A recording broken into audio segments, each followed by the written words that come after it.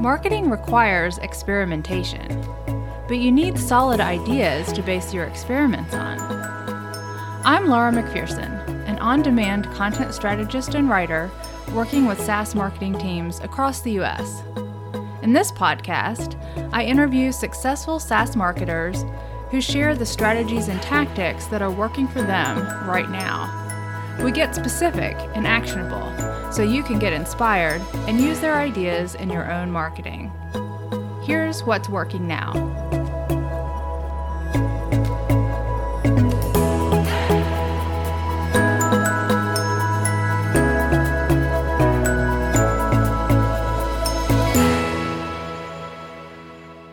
Messaging helps customers and prospects understand a company's value and values, how it can help, and what it believes in.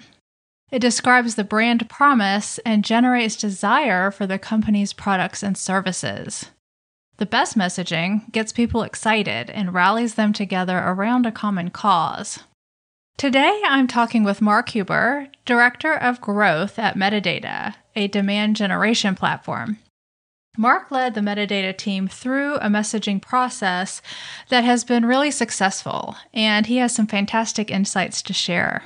I know you'll enjoy this episode as we explore messaging. All right, thanks so much for coming on the show today, Mark. I'm really looking forward to hearing your insights on messaging. Thank you for having me. I'm excited to be talking with you. Awesome. So for those who may be new to you, could you share just a little bit about Metadata and also tell us a little bit about your role there as Director of Growth? Yep. So I'll get started with Metadata first. I think the market sees us right now as an ABM platform, and what we're trying to do is show them that ABM platforms are not really a thing. You can do ABM, but you can't necessarily buy ABM. So what we do is we consider ourselves to be a demand generation platform. So you can launch campaigns across different paid channels. And with our platform, those campaigns will self-optimize using your data in Salesforce so that they're optimizing to revenue and pipeline, the things that you care about and your boss and your boss's boss care about, instead of clicks and reach and impressions and engagement and all the things that ABM platforms have said that we should be measuring. Awesome. And I love the self-optimization. I feel like that is where things are headed, especially now, like you said, with all the data that is available, how to actually make that happen. So that's very cool. I promise that wasn't planted. We did not talk about this before, but something that you mentioned, we will definitely talk about later on in this because it was a big part of our old messaging and how we need to pivot from that. So we're already thinking the same way. Nice. The other thing that I didn't talk through yet was just the role of Director of Growth. I'm self-deprecating. I try to laugh through the workday, and what I try to tell people when they ask, you're a Director of Growth, what does that mean? It's a fancy way of saying I'm the number 2 marketer at Metadata. So if I were at a slightly larger company, I think that title would mean something a little bit more specifically, being all around growth and experimentation. And it's not to say that I don't do those things at Metadata in my role, but I've got my hands pretty much in every single facet of our marketing. Nice. Sometimes that is, a really nice place to be, in a company of your size. It's large enough to really make an impact, but being able to be involved in a lot of different things, you have a very broad perspective, which I think is an asset in a lot of cases. Yeah. Whenever I try to describe to my parents or family friends what I do, I think the easiest way to describe it is I'm getting a little marketing MBA, Exactly. Just given all of the different things that I'm working on, day in, day out. So I love the depth of the role and everything that I'm doing. And to be totally honest, messaging and positioning, I had not done at all prior to Metadata. So it was a pretty big learning curve for me too. Interesting. Yeah. Well, the metadata messaging is super clear. It has a very distinct point of view. And that's one of the reasons I wanted to talk to you today, because the voice really is unique. It's very clear, especially in the B2B space. You don't see that a lot. So I'm really excited to hear the insights that you have to share with us. But before we dive into the specifics, I'd love to hear a little bit about what first prompted you to start the process when you did. Yep. So I was actually a Metadata customer at my last company. And I had looked at some of the traditional, I'm using air quotes since we're not on video, ABM platforms, and had even used some of them before. in previous roles, and I didn't look at metadata until really the 11th hour, and I ended up bringing metadata on board. So I tell you that because the messaging that metadata had at that point in time, which was right around December 2019, January 2020, didn't really speak to what the platform was capable of doing for me. It spoke to the technical capabilities of the platform. It was very inwardly focused, and it was all about metadata. So it's not to say that it wasn't inaccurate, but it was very self-fulfilling.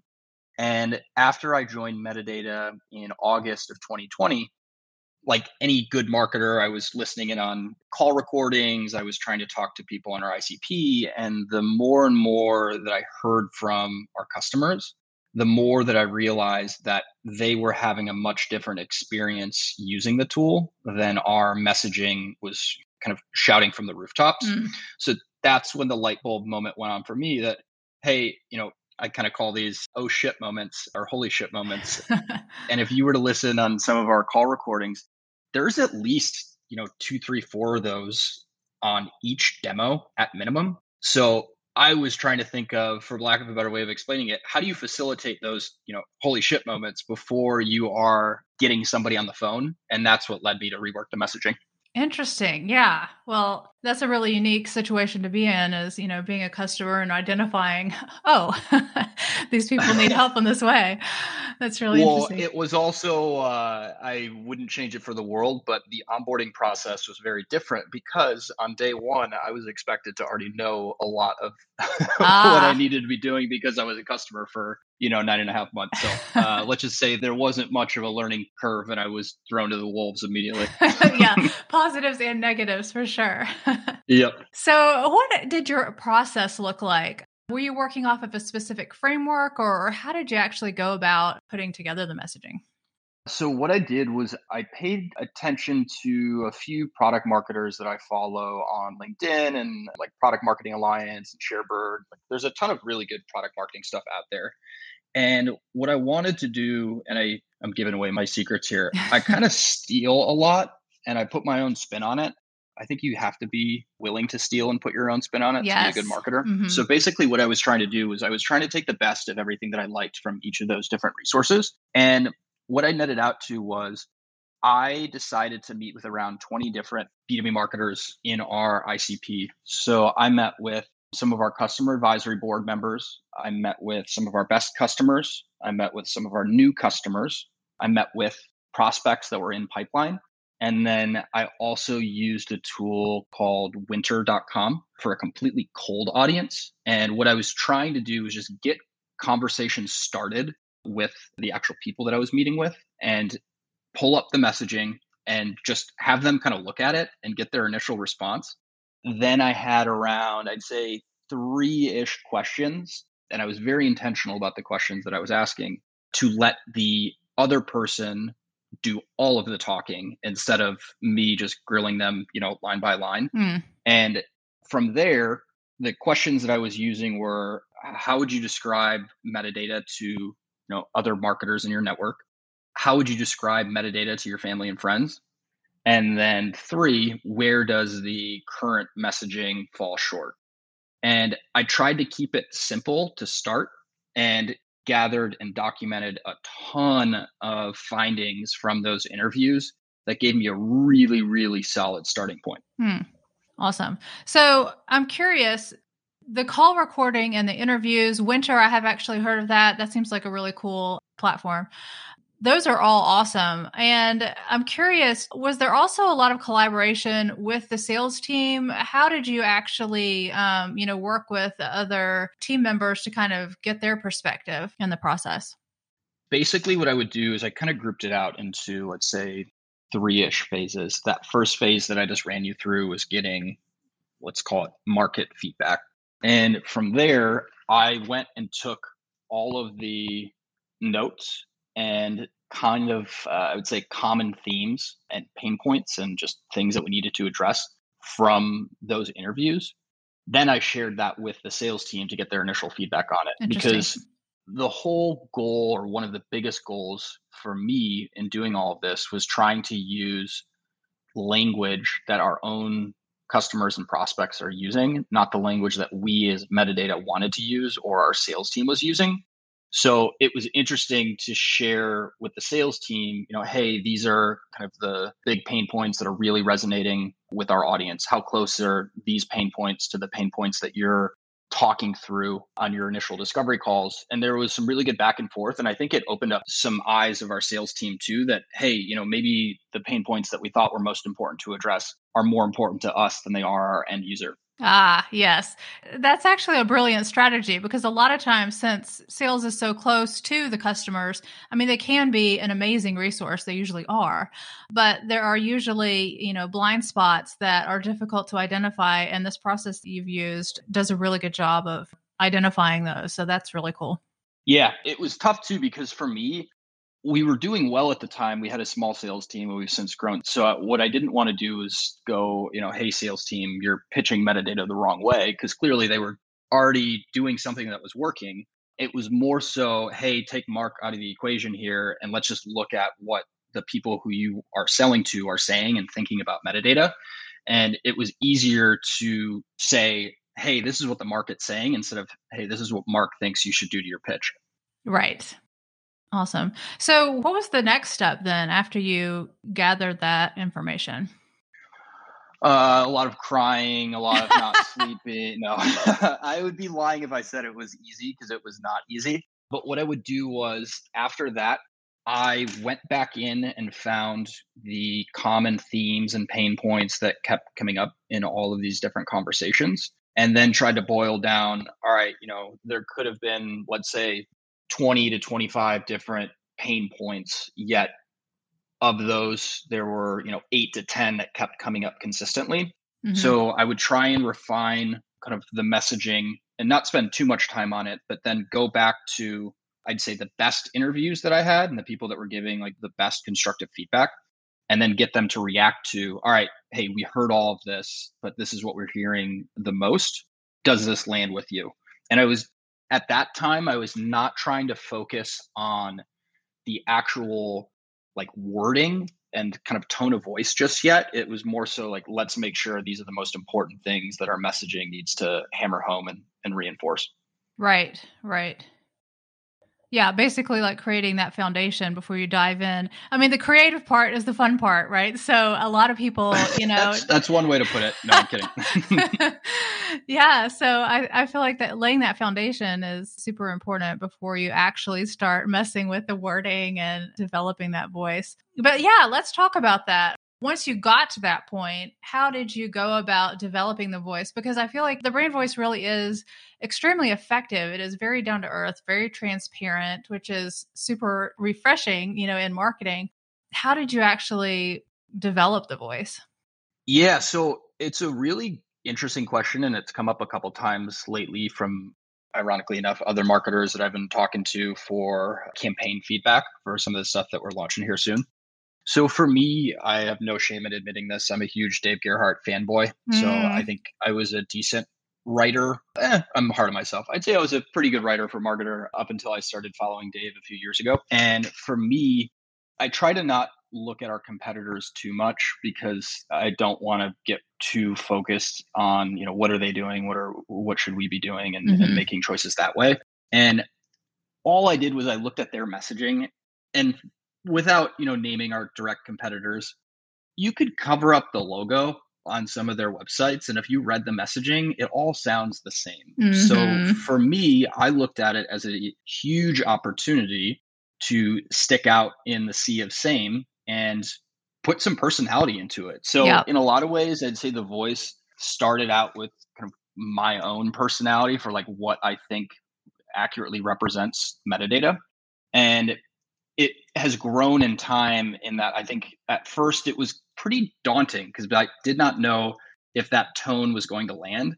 But as I was previewing this out with the different people that I had interviewed, they were like, this is amazing. This is different. It feels like I'm talking to a friend. It's informal. My high school English teacher would probably freak out if she saw this, but like, we're people at the end of the day. So you need to talk to people as people. I'm not a different B2B person when I start work every day. Like I'm the same person inside of work that as I am outside of work. So Yeah. how do you come up with a tone that captures that? And it's been really, really well received so far. Awesome. Yeah, that's what I was going to ask is how was it received? The feedback that you got. I mean, it sounds like it was, right on target. Yep. So once I figured out kind of the tone, I would say that's when I started to look at, all right, if these are the pain points and these are the capabilities that we have, how do we kind of fuse the two together? Mhm. And what I did was I would share, with that subset of people that I had met with, all right, here's the second version, here's the third version. Does this land? How do you feel when you're reading this? And it was overwhelmingly positive. So I think that coupled with using winter.com to test that messaging and really the tone against a cold audience, I got really encouraging feedback there. So I'd be lying if I said I was nervous about the messaging when we launched it because I felt like I had, done as much as I could in terms of like testing this out against a small little Mhm. focus group that I felt pretty confident that it was going to land. Now, I'd be lying if I said, I think it's going to land this well. That was a bit of a surprise, but I did feel like I did my homework on our audience. Awesome. Yeah, I mean, it definitely sounds like it. It's a very robust research process, which is awesome. Now, the one thing that I think is, if there's, I'd say a single takeaway to take away from this podcast for anybody who's listening, my original plan was to start with the website and then update the messaging as I was working on the website. Had I have done that, this would have failed miserably and we probably still would be flushing out the messaging. Mm. So what I did was I forgot about the website, said, do not worry about the website at all. We actually put a website redesign project on hold until we figured out the messaging, because I think the biggest reason why this landed so well and really the site has landed so well is because we knew what we wanted to say before we redesigned the website. That is such a good point because so often it starts with the design and then people are trying to like plug in. Do not do that. Absolutely Yes. not. Yeah, that's really interesting. I'm glad to hear you say that, as a messaging person, a copywriting Yep. person. That's really encouraging to hear. Yeah, because I mean, at the end of the day, I mean, definitely not discounting the impact of design, but it really is the messaging that, Yeah. communicates what the value is and hits those pain points and really drives it home. Yeah. And I think we work with an awesome agency, Algert. I'd love giving him a shout out Hmm. just because he and his team are pretty good at what they do. The website redesign process went much smoother than it could have gone had I was asking them to design the site and then I would write the copy. So they were very, very happy with how it went as well, because the Awesome. two really complemented each other and fit together. Hmm. Very cool. So I would love to hear any advice that you would have to share with other SaaS marketing teams who are either, in the process of reworking their messaging or, have an initiative coming up. What mistakes would you say to avoid or lessons learned that people should be sure to take into account? Yep. So I definitely made plenty of them along the way of doing this. So I'd say the first one, like I mentioned earlier, is do not start with the website. Start with understanding your audience first, Hmm. and then use that to, revamp the messaging. And once you have the messaging down, then entertain redoing the website. The second real big mistake that I made was, so Gil Alouche, our CEO and founder of Metadata, he's an engineer turned marketer. So the original messaging was very tech focused. Mm. And like I said earlier, it wasn't inaccurate, but the focus of the messaging was on metadata and on the, tech and the feature functionality. Hmm. So in some ways, it was me telling him, "Hey, your baby, needs a makeover." I didn't say the baby was ugly, but what I did wrong was that I didn't get him involved sooner in the process, Mm. and I didn't share what the market was saying sooner. Now I got him involved later on, and I shared a lot of those findings with him so that he could see this isn't Mark just going on a hunch. This is grounded against market research, if you want to call it that. So it ended up going smoothly towards the end of it, but it was pretty rocky there because I was not getting him as involved as early as I should have. So I would say, whether it's sales, your CEO is going to be very interested and want to be involved in this. It's get them involved sooner and Mhm. share with them the findings from those customer and prospect interviews, because then it takes you out of the process and Yep. it's instead focusing on what the market is saying, not, hey, what the marketing team thinks we should be saying. Yeah. And that's a really good insight. And then the last piece was just make sure that you are interviewing people and testing your messaging against different audiences and varying degrees of, let's say, awareness or familiarity with your company and your product. Because if you create this little spectrum of people who know metadata really well to people who don't know metadata at all, there's value in getting constructive feedback from each of those groups. Some of the pieces of feedback that they shared were consistent, some were not, but it's really good to have that balance. Yeah, that's a great point too. So that also brings up something else. I'm just curious, how many interviews and, calls and all of that did you listen to? Like, what is the number of, Yep. yeah.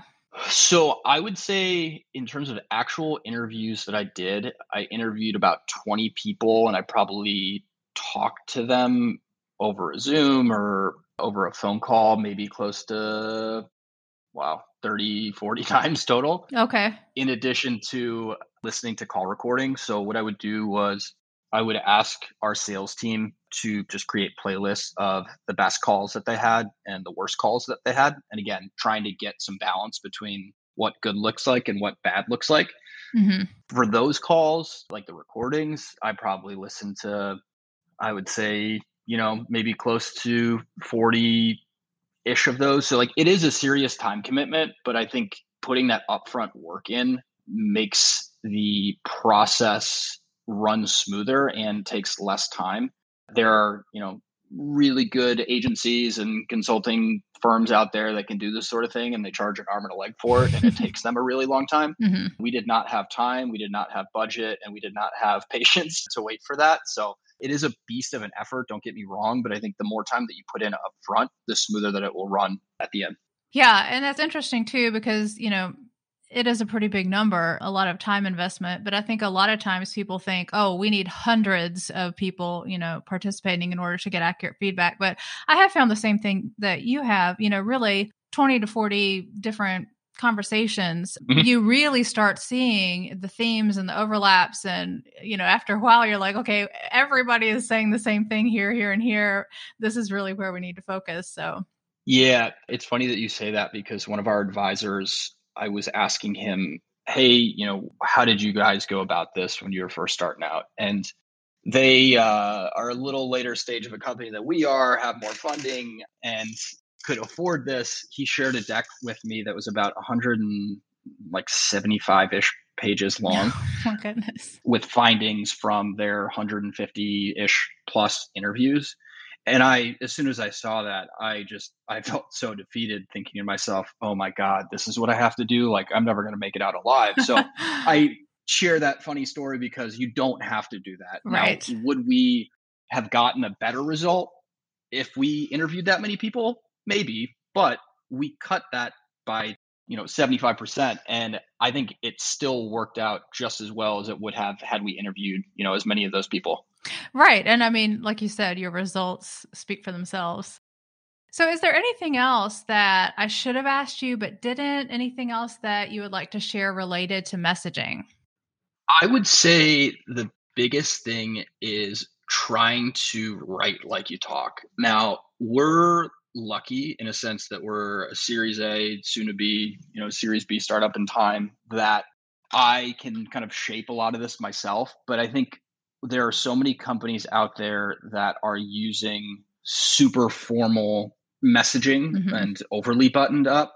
And it doesn't all need to be that way. I think in B2B, I'm a big fan of saying B2B doesn't have to be boring. I Yes. think you're missing out if you are trying to use messaging that is so buttoned up that it feels like you're reading from a script. If you can fuse some personality into it, you're already a step or two ahead of your competitors, assuming that they're not doing that, because it's just so different and so refreshing. So I would say do anything that you can to infuse personality and help you stick out for the right reasons. Yeah, that's a great, great point and so important, especially because, like you said, it will make you stand out because hardly anyone else is doing that.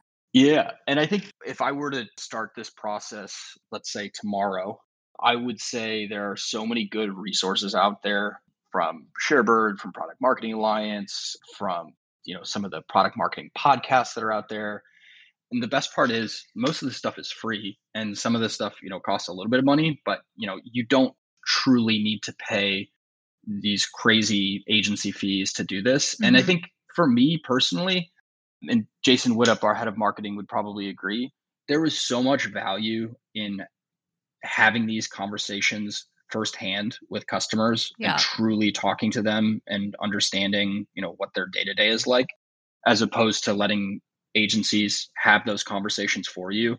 And that was worth the amount of time and effort and tears that went into this project 10 times over. Mm-hmm.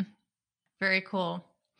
So before we go, you have an awesome looking virtual event coming up focused on demand gen, and you have a great lineup of speakers, including Dave Gerhardt, which you've already mentioned, and April Dunford. I am super excited to attend myself. So can you share just a little bit with listeners about what to expect and where they can sign up for that?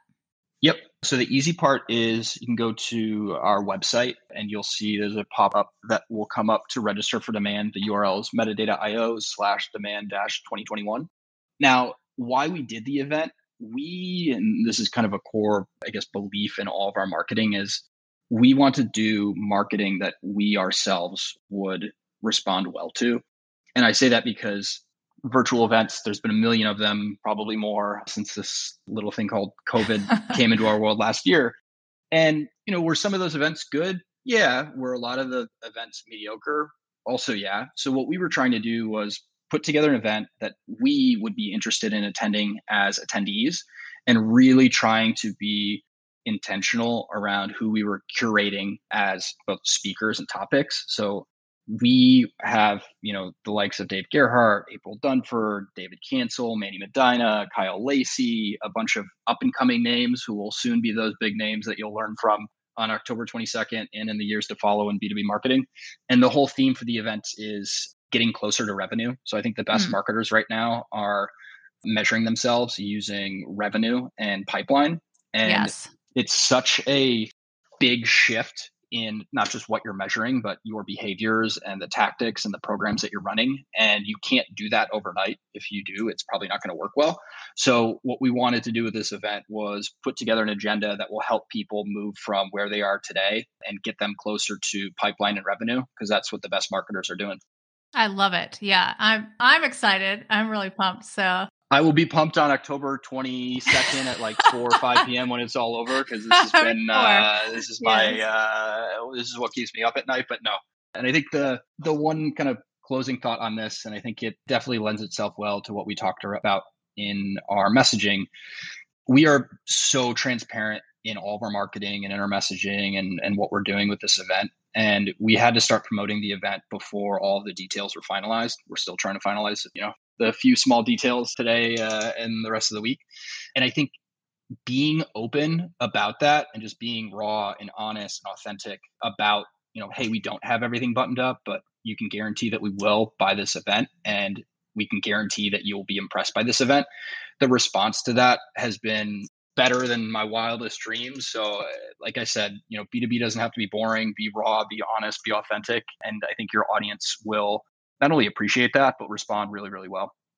Yes. I mean, it is so refreshing. And I feel like it gives people a lot of confidence in you, because if you're that honest, they know that here's what they can expect, rather than, oh, this person is just, blowing smoke. Exactly. Yeah. Very cool. Well, thank you so much for coming on. I have learned a lot. I know the listeners will take away many lessons from this. So thanks so much for coming on, Mark. Thank you for having me. I appreciate it. This was good. I hope you enjoyed that conversation with Mark. For show notes with key takeaways and a transcript, visit ideallymarketing.com/SaaS podcast. I'll be sure to link to some of the resources that Mark mentioned in the show as well. Thanks again, and I will see you next month with another conversation about marketing.